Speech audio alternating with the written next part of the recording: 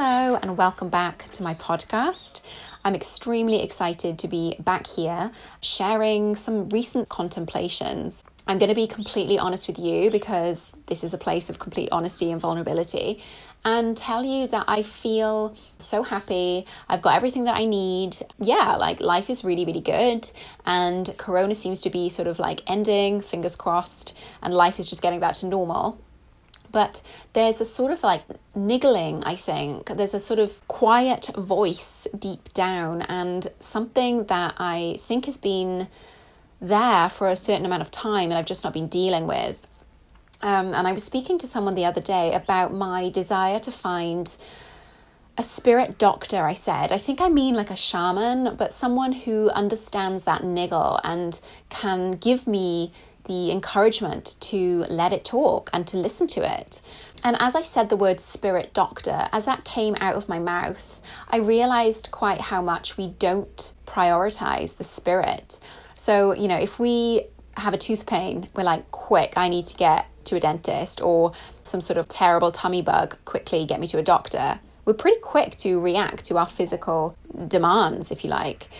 And even, you know, the mental stuff as well. Like once our brains get to a point where we're like, listen, I just can't cope with life anymore. If we're struggling with severe depression or anxiety, which stops us going out, or any kind of like mental imbalance, more so now than ever, we're much more open to the idea of getting some help and getting a psychologist or a counselor or therapist or someone to help us in the mental respect.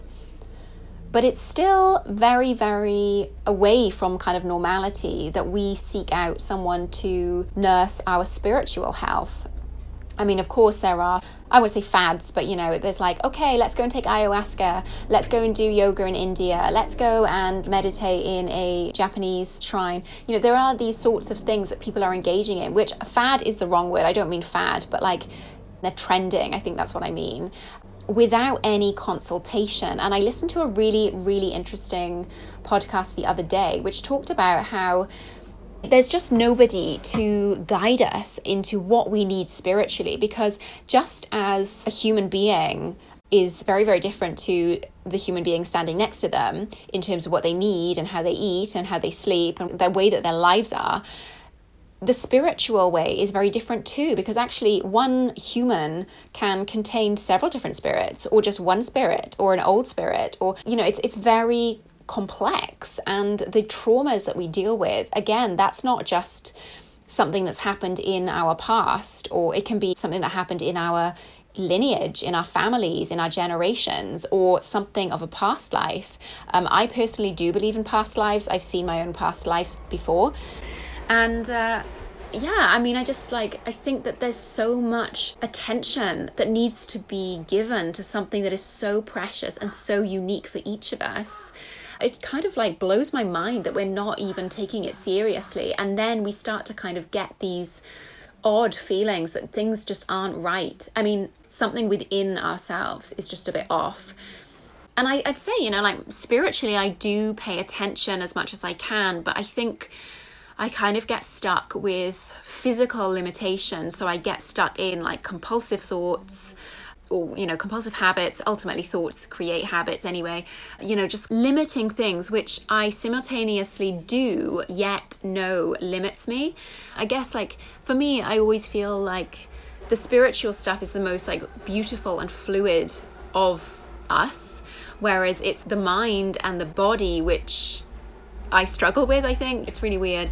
I definitely say that my energy is like in a higher place. Not that I'm like some spiritual god, but I feel like my energy is much higher. Like I'm much more floaty, much more creative, rather than sort of like grounded or rooted, you know. I find the most groundedness, I feel like a deep sense of calm when I'm spiritually engaged and spiritually balanced.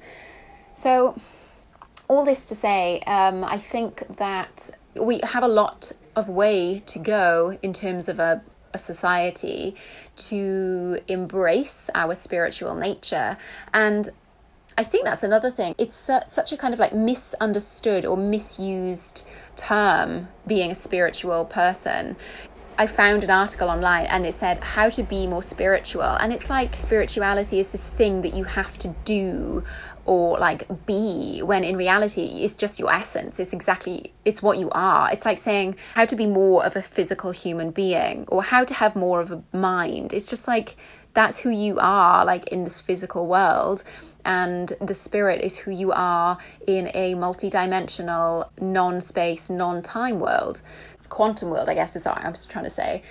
So it's really bizarre finding articles on the internet about how to be a more spiritual person. We are all spiritual people. Some of us are more aware of spirituality and some of us practice spiritual things or talk about the topics more, but it doesn't make anyone more or less spiritual. And I think by having really open, honest conversations about our truth, we can educate each other. Obviously, of course, there are like spirit doctors, there are shamans, there are healers, and these are people who have either been equipped with the natural skills to heal or to see things, you know, that the average person doesn't practice seeing, or someone who has trained themselves and who has sacrificed a lot of basic human stuff. It's very easy just to live a very basic human existence and work a 9-to-5 job and go home and eat your processed meal and then go to sleep and wake up and do it all over again for the next 70 years. You know, it's really easy just to do that. But is it stimulating? I think not. I guess this episode is just to remind you or us or me that we do have spirits, and it's not a case of believing it or not. It's a case of uniting with your deep essence and not being afraid of it and not seeing it as like woo-woo. There's a lot of links between science and spirituality. It's all energy. You can check a spiritual guru's handbook or you can check a physics textbook, and both will say that energy does not die, it transforms. So we are in a constant state of transforming within this body and then onwards afterwards when the physical body is decaying in the ground and the soul is living on.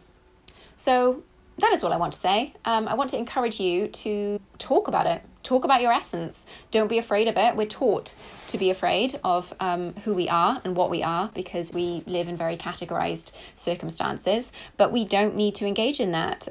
The ultimate way to not engage in what you don't want to engage in or not engage in what is not healthy for you is love. Is to love, and to love yourself is probably one of the most important steps in that, because once you can embrace and adore and love the very essence that you are, you can give so much more. And once you give, you will not believe how much you get back. But you're getting back because you're not giving to get. You're giving because you've just got so much. You're just rolling in it, basically. You are a channel of abundance, of beauty, of power, of natural gorgeousness, and it would be a waste not to give it. So I'm going to leave it there. I thoroughly enjoyed going on that wonderful spiritual journey there with you, and I really hope that it inspired some food for thought. But most of all, I hope it inspired you to be your wonderful self and don't hold back, because there's just no reason to hold back, basically. So lots of love on this gloriously sunny morning/afternoon. I don't quite know because I'm on one of these rolls. But yes, lots of love, and until next time.